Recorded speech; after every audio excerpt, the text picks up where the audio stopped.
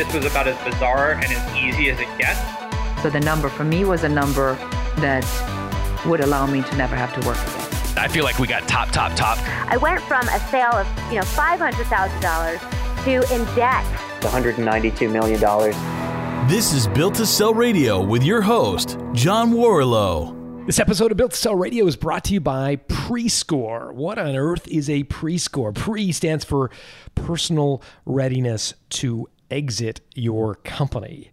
And here we're looking to evaluate how personally ready you are to leave your company. When you go to sell a business to have a successful exit and look back on it without regret, you need two things. Number one, a company that is attractive to an acquirer, to a company that's built to sell.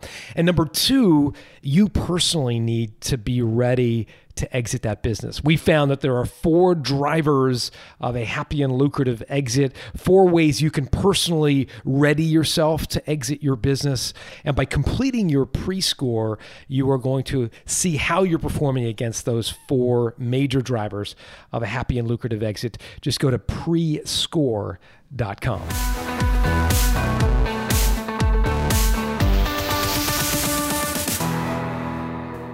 Here we are at a new decade, 2020. And if you scan the headlines, you might want to stay in bed. It's a tumultuous world out there right now. In the last couple of weeks, we've had a passenger jet be shot down in Iran. I was reading the headlines last night, and there's apparently a new superbug in Asia they're comparing to SARS and finding it difficult to control.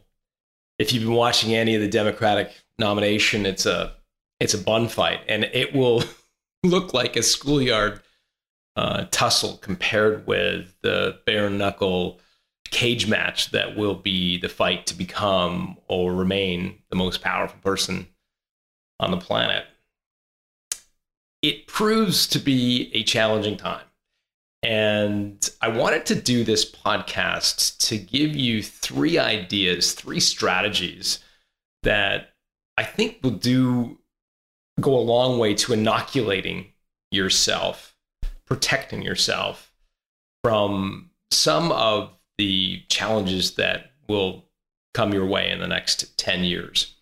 These are 3 ideas that, while not guaranteed to inoculate yourself, they will improve your chances of coming out of the next decade unscathed. And I hope you find them thought-provoking. It's a little bit different for me. Usually, as you know, on this show, I interview a guest, an entrepreneur who has sold a company recently, and ask them sort of how they did it, what they do differently if they had a do-over. Yet today, I wanted to just talk directly to you. So over the next few minutes, we're going to walk through these 3 strategies, which I hope you'll find thought-provoking, and again, sets you up for success no matter what the next decade has in store. So with that, let's get right into the 3 ideas. So the first idea to inoculate yourself from the decade ahead is to stop trying to time the market. When I talk to business owners, one of the most common things I hear is, I'm not going to sell quite yet. What I want to do is really, increase the value of my company right up to when the economy hits its zenith, right? When the economy is really humming, right? When it's really expanding and it's at its height and people are paying the most that they will ever pay for a company like mine, that's really what I want to sell. And here's the thing. I mean, if you're that good and you can predict the economy better than every economist on the planet, then by all means. But I think all of us, right, are really just looking, into the future, trying to think about what is ahead. None of us have a crystal ball. But I think the risk of riding it over the top, in other words, holding on to your business longer than your sell-by date, is actually a much bigger risk than timing the market. It's interesting. If we look at where we're at right now in the economy, and I'm recording this in January 2020. So the Dow Jones is flirting with 30,000 points, right? I can remember in the depths of the recession, I think it got down around 7,000 points. So now we're up sort of 4 times what it was at the depths of the recession in 2008, 2009. Tesla is trading at over $500 as I record this. I live in Toronto, where the price of a detached home has gone up largely unchecked. I think now it's at around $1.2 million for an average detached home in Toronto. Rent in Toronto, and again, I don't know where you live, but I dare say that rents and home prices have increased a lot.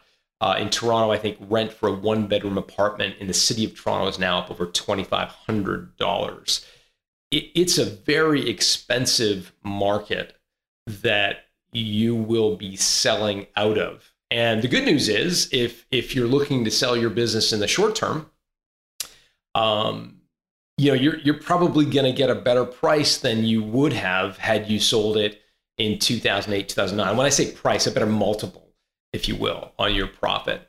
And equally, you'll probably get a better price today than if we go into a recession in the decade ahead at some point. But here's the thing. You need to buy into the same market that you're selling out of, right? It's like selling a house. You've still got to live somewhere. And most of us go buy another house. Now, if we're downsizing, of course, we can take a little bit of money off the table. But most of us, when we sell our company, you're going to have to do something with those proceeds. And what do we typically do? Well, some of us buy a bigger house. Maybe you buy a second home or vacation home. Perhaps you invest in stocks. Maybe you do some commercial real estate. Maybe you get fancy and do some factoring. All of these things, these asset classes that you are going to buy into when you sell your company, are probably just as inflated as the value of your company is today. And as a result, when the economy goes down, they will go down as well. And so, I think it's a bit of a fool's errand to try to time the market of the sale of your company based on what's going on in the external marketplace. Sure, you may get more, but again, you've got to then buy into a market. Many of us think, I'll buy counter-cyclical stocks, or I'll buy stuff that goes down when the economy goes up, et cetera, or hedge my sort of bets. And for sure, we can do some of those hedging strategies. But the reality is, if you have a once in a lifetime liquidity event where you all of a sudden get an influx of cash, you're going to need to diversify your wealth and put it into different asset classes, many of which are going up as the value of your company is going up as well, and will go down as the value of your company goes down. So what's an entrepreneur to do? If timing the market based on what's going on externally doesn't really make a lot of sense, what can you do instead? Well, I would have you think about 2 potential strategies. The first is really to sell when you're on a winning streak, regardless of whether, whatever is going on in the market at large. Consider what's going on inside your company.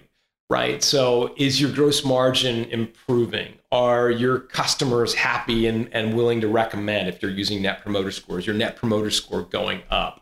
Is your gross revenue going up? Is your profitability, healthy and growing?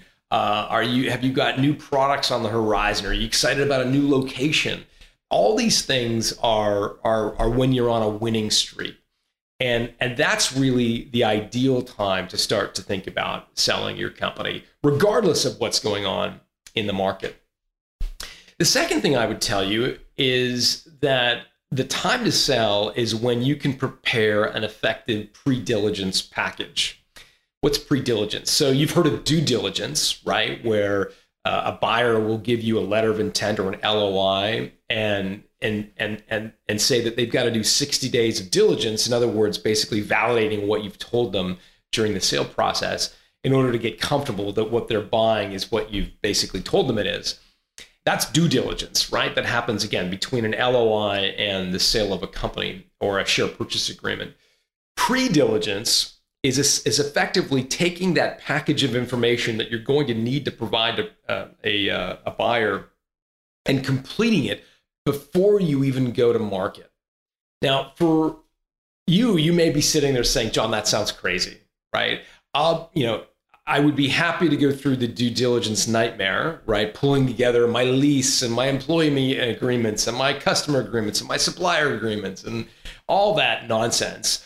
I would be happy to do all that if and when I get a letter of intent or an offer that I'm excited about. Until then, I'm just going to run my company. Thank you very much. That's really what most of us think about when we think about diligence, right? It's kind of an annoying little hurdle we're going to have to overcome once we've got a letter of intent or an offer we're excited about. Here's the problem with that approach.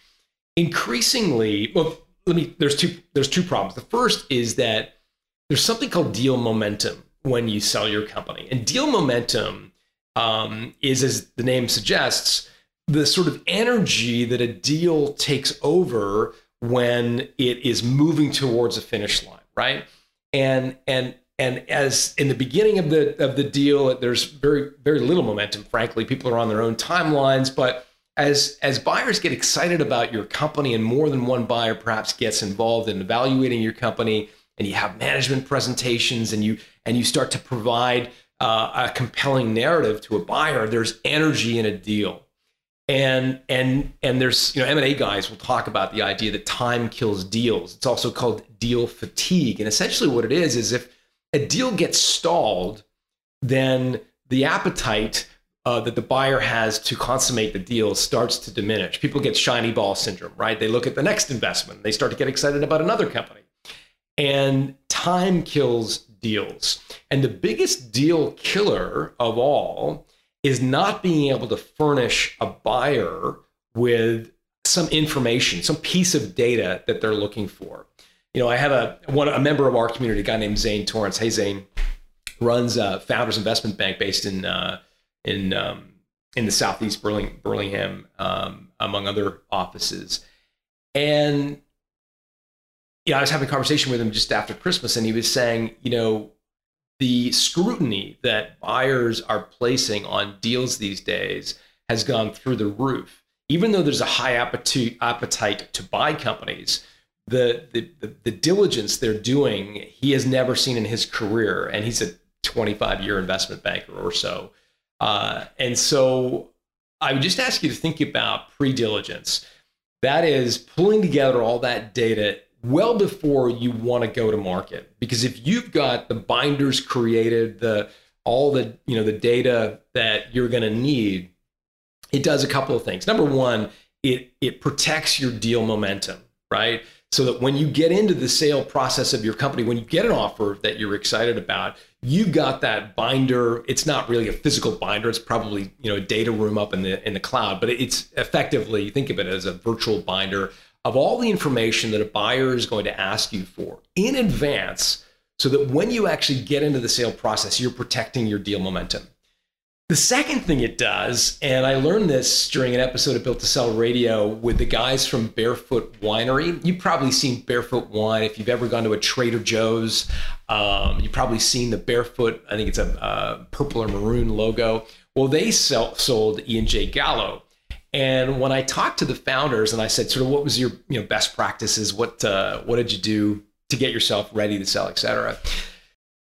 They were very emphatic about their pre-diligence package. And I asked them, why was it so important? And they said, the reason the pre-diligence package was so important is when we went to E&J Gallo, which is one of the largest winemakers in the United States, we wanted them to know we were ready to go to their competitors.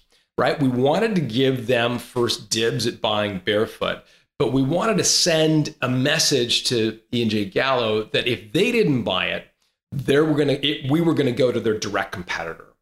And there's nothing that strikes the fear of God in a buyer, if you will, better than when an attractive company comes to them with a rock solid pre-diligence package.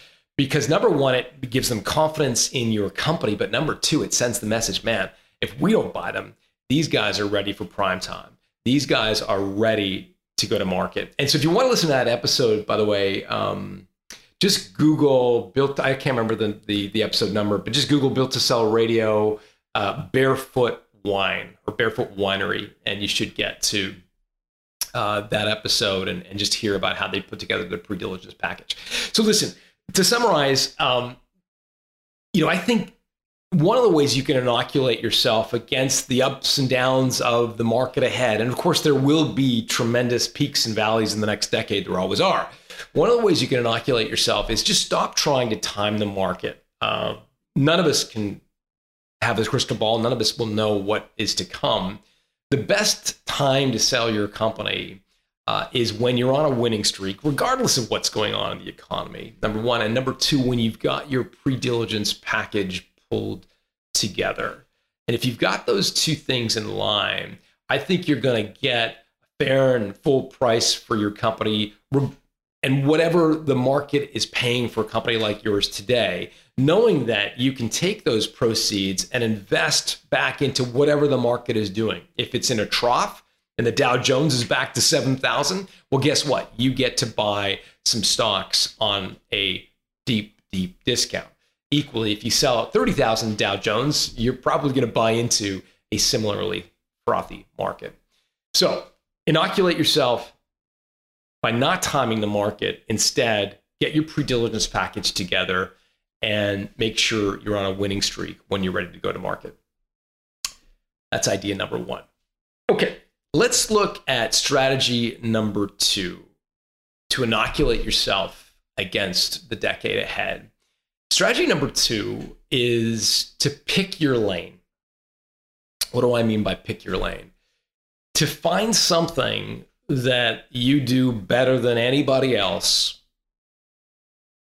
and have the discipline and the determination, the stick-to-itiveness to focus exclusively on that one thing. And in 2020, that is harder than ever before because we're in an expanding economy. In most countries around the world, the interest rates are very low. The economy is booming, unemployment is low, et cetera. And in that environment, the temptation is never greater to start cross-selling other things, to start getting into other business lines, to start doing things that you're really not, your company was never really set out to do. And why is that? Well, you can borrow money easily to go fund those ideas. Customers have more money than they've ever had before. And as a result, they are more likely to say, take a flyer on a new idea, on a new product line, a new service that you're offering. And so it's never been easier to launch a new idea, expand, cross-sell, diversify what you do. And as easy as it is in 2020 to do that, it's almost always a mistake when it comes to the value of your company. Here's why. When a buyer goes to buy your business, they're making a build versus buy decision, right? So if a big strategic is coming into the market and saying, oh, should we buy your company? One of the first decisions they're going to make is, have you built something that is so unique, so difficult to replicate, that it would cost us more in terms of time or money to build or compete with this company when compared to the cost of simply acquiring your business. And the only way they're going to come to the determination that what you've created is really difficult to compete with is if you have something that makes you truly unique. Most of us start a company and we've got an idea, right? And we begin our lives with sort of one product or one service. And over time, we get tempted. Customers ask us to try a different solution or offer a different product. We get shiny ball syndrome, to use that expression again, and we start to look beyond our core idea. And as long as we are limited in terms of our capital, limited in terms of our marketing, it's very difficult to invest enough in all of those ideas to really create something truly unique. And if you're just Neapolitan ice cream, if you're just a hodgepodge of different products or services, an acquirer is going to come in and look at your company in much the same way they would and much the same way we all do when we're asked to buy 200 channels of cable television when all we want is, ESPN, for example. We kind of balk at that idea. We say, I don't want to pay $200 just to watch ESPN. Why don't I just subscribe to ESPN.com, and I'll just be good with that. Same is true of an acquirer. When they look at your company, if they see one little jewel, one little product that they really like, or a service that they think would be really difficult to compete with, or they love to offer their customers, but it's kind of bedded in with a bunch of other stuff that's going to be hard to untangle, a bunch of other product lines or service lines that really aren't differentiated, that would be easy for them to replicate, you're going to want to be paid for all of your revenue, all of your EBITDA, all of your profits. They're only going to want to be paying for the revenue of that one product or service. And so that's why, diversifying into other products and service lines, in my view, is almost always a mistake. It may fill your ego, it may make us feel good to grow our top line revenue, but at the same time, it can actually diminish our attractiveness to an acquirer. If you want to look at an episode of Built to Sell Radio that I think does probably a better job than any to really illustrate this point, Google Ryan Deiss's episode. So Google Built to Sell Radio, Ryan Deiss. We'll put it in the show notes at Ryan, R-Y-A-N. Deiss is, I think it's D-E-I-S-S. I hope I'm getting that right. Deiss is the founder of Digital Marketer. Damon Johns said he kind of owns the internet. Damon Johns, the guy from Shark Tank. Ryan is a speaker at Tony Robbins Business Mastery. He's done some stuff with Ramsey, I can't remember the guy's name, doesn't matter. He's a prolific sort of entrepreneur, an amazing guy, friend as well. Ryan's episode is interesting because at Digital Marketer, they created the Traffic and Conversion Summit. At the same time, they had this growing e-commerce, e-learning business, Digital Marketer. And really, as the businesses grew, they were starting to kind of verge away from each other. The Traffic and Conversion Summit, they had Richard Branson speak one time. I mean, it was becoming a huge event, 7,000, 8,000 attendees, massive, massive event. And then they had this Digital Marketer e-learning platform, which in its own right was really growing and becoming a really powerful product in and of itself. But when Ryan went to raise money, as he describes in the episode, he was half pregnant. Venture capitalists, private equity groups, investors looked at the business, and some of them looked at it as a conference business, right? Which was half of his company, and said, okay, I know how to value a conference business, right? That makes sense to me. But what am I going to do with this e-learning platform, Digital Marketer? I have no concept of what that's worth. Equally, some looked at the Digital Marketer business and said, oh, I like that. I want one of those, but I don't want some conference. Who knows about, ordering coffee for 10,000 people, and what do I do with facilities? I mean, I know nothing about running conferences. And as a result, he was really kind of dissatisfied with the offers that he received for the valuation for his company, because again, it was difficult for people to place a value on his business. So ultimately, he sold the Traffic and Conversion Summit, and a successful sale. Again, he talks about it in the episode. So go to open up a web browser, Google Ryan Deiss Built to Sell Radio, and you'll get that episode. But it's a good reminder that acquirers like to buy something that they could not easily replicate. And they don't want to buy a hodgepodge business. They don't want to buy a business that's a bunch of things that they could easily replicate, where the jewel in the crown is kind of bedded in or intermixed with a bunch of other ancillary businesses that they could easily compete with. So strategy number 2 to inoculate yourself from the road ahead is really to focus and pick your lane. Pick the one thing that you do better than anybody else, and start to build a marketing platform and a point of differentiation around that. Another episode you may want to listen to, I've got a note here in front of me. It was episode 214. It's with a guy who was in the scrap metal business. And if you know anything about scrap metal, when I say scrap metal, if you're anything like me, you immediately go to like the guy, like the brother-in-law figure in Rocky, the guy kind of chomping on an unlit old cigar with like a fedora that's half cocked, greasy hair, driving like a pickup truck with a bunch of scrap metal coming out of the back. Well, that's my image of a scrap metal dealer.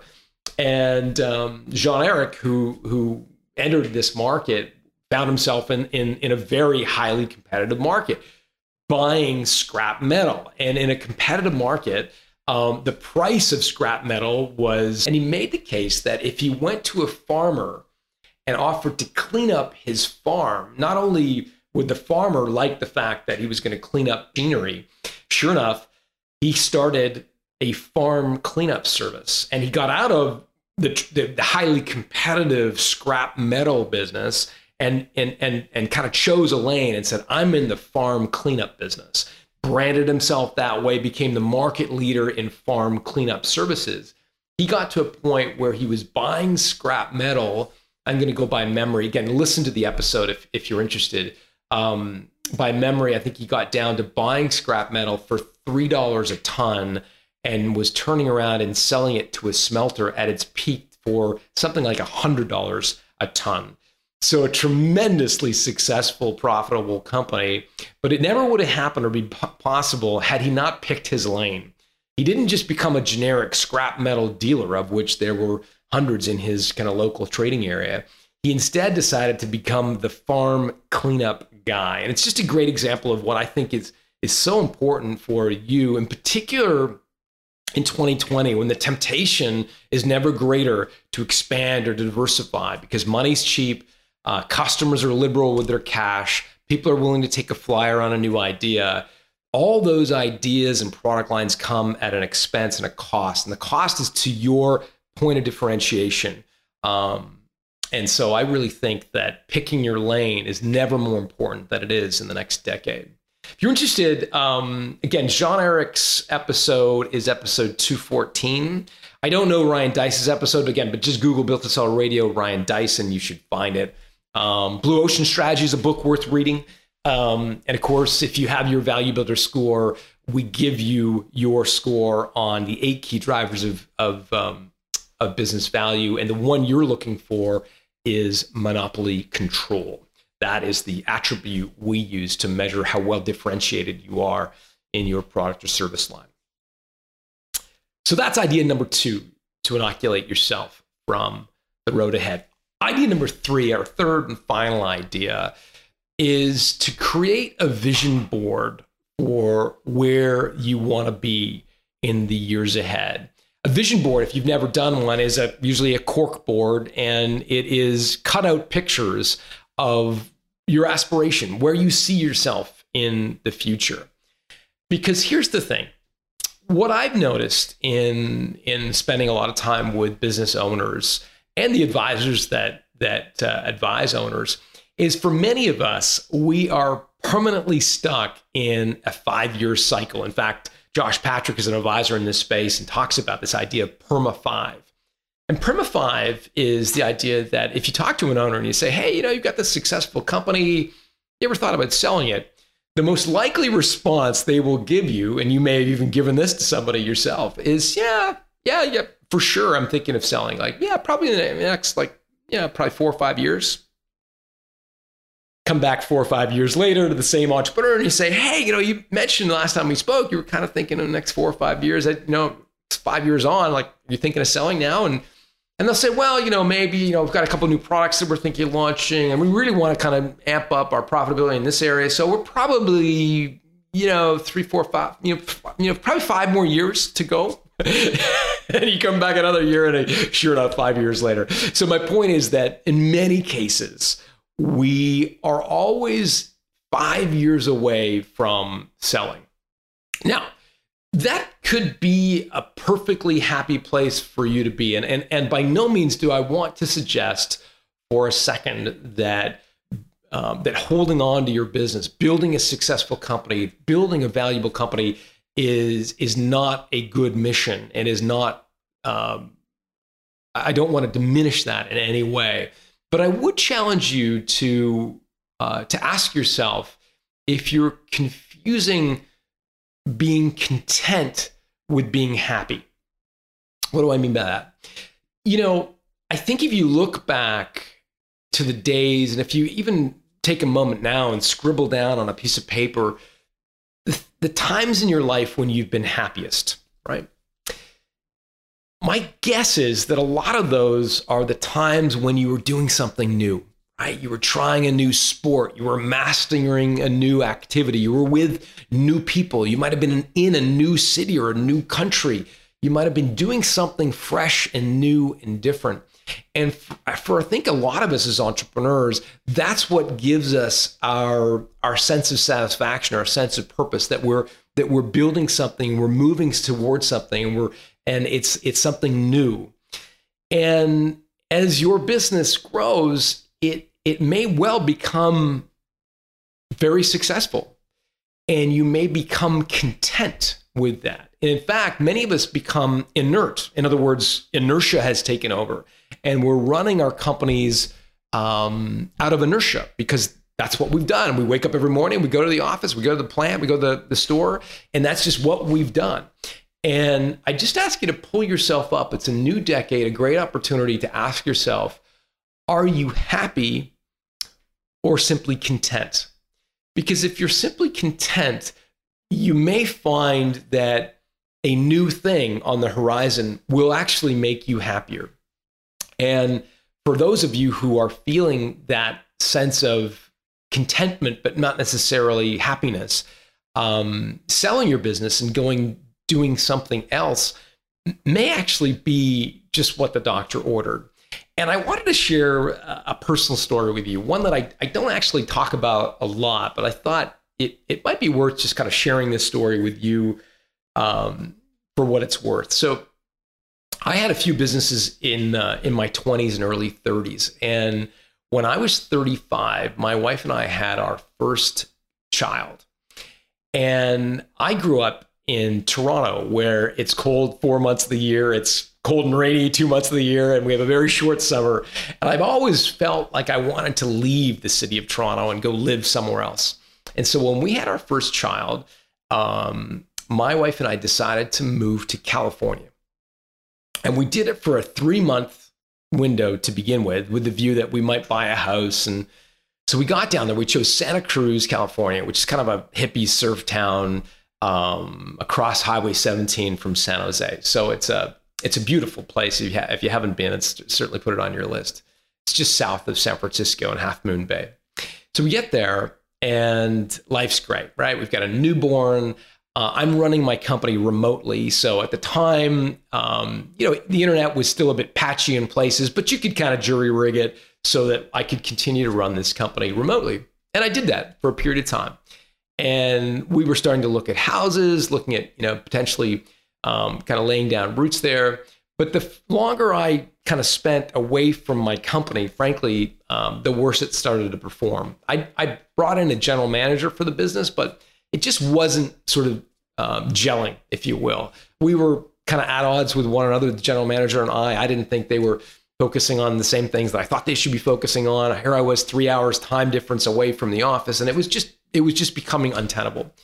And after 3 months, we decided to move home. And it was one of those really bittersweet kind of, actually, no, I wasn't bittersweet. It was just bitter. It was one of those moments in life where I was frustrated. I was frustrated that I hadn't built a company that could thrive without me, or that could sort of succeed without me doing the work. And I committed at that time that I wanted to do it again. I wanted to move. We wanted to move our family, but do it in a more permanent way. And I decided that the only way that I was really going to be able to move and physically start a new chapter was to sell. And that's really what started my journey to building to sell. I spent the next kind of 3 years really putting things in place that would enable us to sell the company that I had at the time, and we did that. And in 2008, the company that I was running at the time was acquired by a big publicly traded company. So successful exit, very satisfying. And my wife and I and our family, our growing family, moved to Europe. We decided that we wanted to have a real change in life. And as I said, I was kind of done with Toronto. And so we decided that Europe was exotic enough that it would really give us a sense of doing something different. but it also wasn't so exotic that we thought we might be putting our kids in danger or anything like that. So we moved to Europe, and being from Canada, we're a bilingual country, and so we thought, well, France would be practical, so our kids would learn French. It would be more practical than moving to like Germany or Norway or something like that, where you wouldn't learn the language. So we figured France, and then I Googled the sunniest place in France, and it happens to be a little village called Aix-en-Provence, which is down towards the bottom of the country, kind of near the Spanish border, near the Mediterranean. Beautiful, beautiful old town. And so we moved. We picked up and lived there for 3 years. We put our kids in school. We just drank from from whatever that expression is. I can't remember. We just, did everything you could possibly do. We traveled around. We met local friends. We met expats. We ate the food. We drank the wine. We did all of it. And to this day, if you're watching this on YouTube, you can see the smile on my face because I have such fond memories of that time of our lives. And it would not have been possible, I don't think, had I not sold my company. Sure, these days you can work anywhere. And I can hear you saying, yeah, but you could have just like ponied up and gotten an internet connection and worked successfully remotely. The challenge for that, I think, is that working remotely, first of all, has a psychological cost. The loneliness of that is significant. The second thing is you're really not selling your company and getting that sense of space from your business. I can remember I had an opportunity to talk to Tim Ferriss, and I said, Tim, why did you sell BrainQuicken, which was the company he had prior to starting his writing career, like the 4-hour work week for our body, et cetera. And Tim described it better than I ever could. And that was, he said something to the effect of, even though my company, BrainQuicken, it was a supplements company, was kind of only taking a few hours a week, the mental strain of owning a company, the mental sort of horsepower it was chewing up in the background was far beyond the couple of hours it was actually taking me to do the work. It was always kind of going on in the back of my mind, even though I was doing other things. He talked about it, and he used the analogy of a computer when it's running antivirus software. If you've ever kind of been working at a computer and the antivirus software, starts up, and all of a sudden the performance of your computer goes way down. It takes all kinds of time to open apps and move things around. He described it as like running antivirus software on your CPU, essentially your brain. And I'll never forget that quote because I think it really is a great description of what I felt like when running my company, even remotely in Santa Cruz. And that was that even though I was separate, it was always there. Yet when we moved and really separated financially, spiritually, emotionally, everything, it was a much more freeing experience. So I tell you that story because I think as an entrepreneur, there are many downsides to being a founder of a business, right? You've got to manage payroll, you've got employees to deal with, you've got red tape, you've got tax, you've got all the crap that goes into running a business. One of the things, though, that you have that people who go to work for a company do not have is the ability to live your life in what I call 10-year chunks. What do I mean by that? I mean, if you're a doctor, if you are a Microsoft executive, maybe that's a bad example. If you're a General Motors executive, as an example, you've got to stay on the career ladder, right? If you're a lawyer, right, you article, you become a junior and you become a junior partner. I mean, you're always on this sort of rat race ladder to the next step. And if you check out and say, this is great, I'm going to just take a couple of years off and come back. The half-life of your skills, the connections that you have means that you can't just rock up and rejoin the workforce if you are, a middle-level manager, a junior partner, an aspiring doctor, et cetera. You're really sidelining yourself. Whereas if you are an entrepreneur, a founder, you have the luxury of living life in 10-year chunks. You can start a company, build it the best way you know how. And when it reaches a point where you want that separation, you want to go do something else, you can simply harvest the value you've created. It may not be, Elon Musk business, value yet, but it may be enough to give you that first rung on the ladder, that sense of security that you're yearning for, and enough to then go do another company once you've sort of taken a break. So again, I share that very personal story with you because I think it's a tremendous luxury, frankly. It's one of the many and major benefits of choosing a career in entrepreneurship that you can kind of pull up after a few years and say, hey, let's go live somewhere else. And to do that, selling is one way to do it.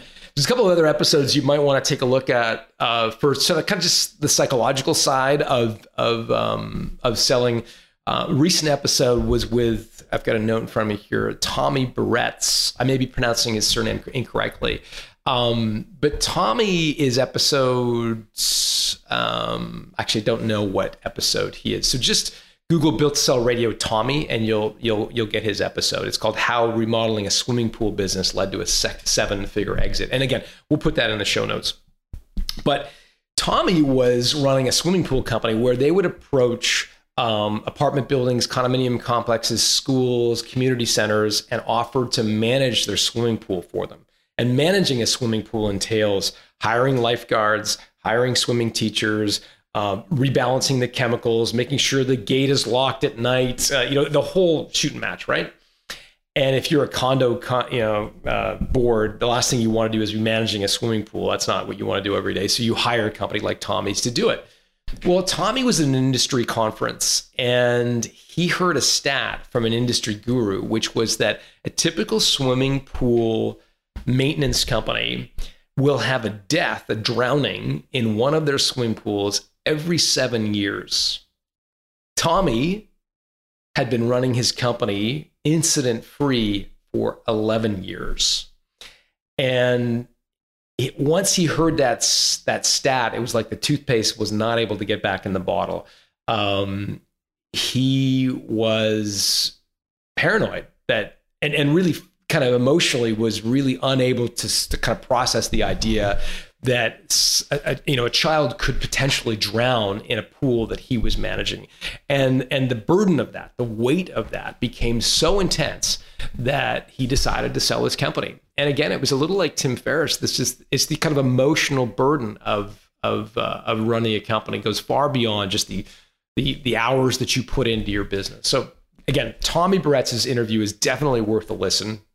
You can find that, again, Google Built to Sell Radio, Tommy. Another episode you might want to check out is Sean Oshman's episode. Sean is Shaun, Oshman is Oshman. We'll put it in the show notes. Oshman, just Google Sean Oshman, Built to Sell Radio. Sean had the idea that he wanted to go live on a sailboat and he wanted to be on the boat by the time he was 40. And so he put a bunch of factors in place to get his business sold so that it was ready to go. And one of them was creating a vision board. And he was the one who gave me the idea of doing a vision board, which is, again, a bunch of cutouts of things that you want to go do. And not surprisingly, his vision board was full of pictures of his sailboat.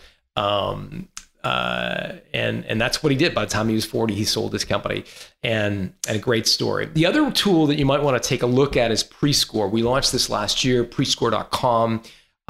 It will give you some ideas about your psychological readiness to exit your business. Prescore stands for personal readiness to exit. So Value Builder Score, which you probably got, and if you haven't, it's valuebuilder.com. Value Builder Score assesses your business's readiness to exit, whereas Prescore assesses your personal readiness as a founder to exit. Prescore.com. You might want to check that out. Hey, listen, this was fun. I hope you found these kind of ideas thought-provoking, maybe a good tonic for the decade ahead. As I said in the beginning, it is, these are tumultuous times, right? And I'm not sure if they're any more tumultuous than the last decade or the decade before, but it certainly feels that way to me, that there are a lot of things going on in the world. And for an entrepreneur, it can be kind of heavy stuff.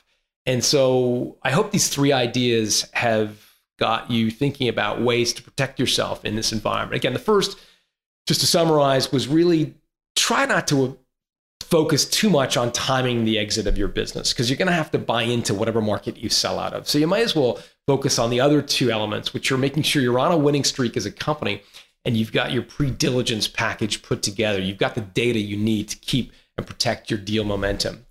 Number two was pick a lane, right? Jean-Eric, Ryan Deiss episodes, really figuring out the one thing that you do better than anybody else and doubling down on that, because buyers don't like buying 200 channels of cable when all they want is one. They want to buy a company that does one thing better than anybody else. And then again, number three, create a vision board, because you may find that if you really are honest, that you've moved from happiness, the newness and the fun of running and starting a company, to contentment. And it may be a great time to pull up and say, maybe there's some other things that I want to go do with my life, and other impacts, other businesses I want to start, other charitable things I want to get involved in. In which case, creating a vision board can be a great way to get your juices flowing. Check out Tommy's article or episode of Built to Sell Radio, as well as Sean Oshman. If you haven't got it, Prescore is also a good thing to get. With that, let me do two things. Let me ask you two favors. It's a new year, and I'd love to ask you if you can take a minute and give us a rating on iTunes. I don't know if you know anything about the Apple algorithm, but it is heavily weighted on reviews and rating. And it's not something that I've done. A lot of podcasts, you get kind of browbeaten over the head saying, give us a review. It's not something that I've talked about before, but hey, if you like the episode and if you like the show, that'll really help a ton. And so you can just go to iTunes, give us a rating, let us know on a 5-star rating how we're doing. And that'll be really great for me personally. It'll make me feel like we're having an impact. Sometimes recording a podcast can be a really surreal experience because you wonder if anybody's listening. Occasionally I'll go to a speech, or I'll be interacting with business owners, and they'll say, hey, I listened to your show, and it's very gratifying. Other times it feels like you're talking to yourself. And so let us know that you like the show and that you find it helpful by doing that in iTunes, if you would. The second thing that would be amazing is to tell a fellow entrepreneur about Built to Sell Radio. If you're in an EO forum group, tell your forum mates. If you connect with owners in some other forum, please share the word. We want to have as big an impact as we can with this show. And if you tell a couple people about us, then that would be amazing. So those are my two asks for you this decade. If you can find a moment to tell a friend and give us a rating, I'd really appreciate that. Hey, listen, let me end by saying good luck this year and good luck this decade. It's a real fresh start. It's a neat time to really reflect on what you want the decade to look like for you, some of the things that are important to you. And I hope today's session was helpful on some level. We'll see you again next week.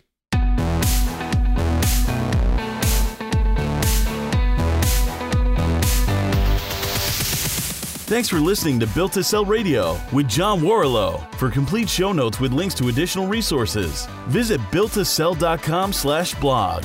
John is the founder of the Value Builder System. To find out how to improve the value of your business by 71%, visit valuebuildersystem.com. John is also the author of Built to Sell, Creating a Business That Can Thrive Without You, and The Automatic Customer, Creating a Subscription Business in Any Industry. Connect with John at facebook.com/built-to-sell or on Twitter at John Warrillow, WARRILLOW. Thanks for listening.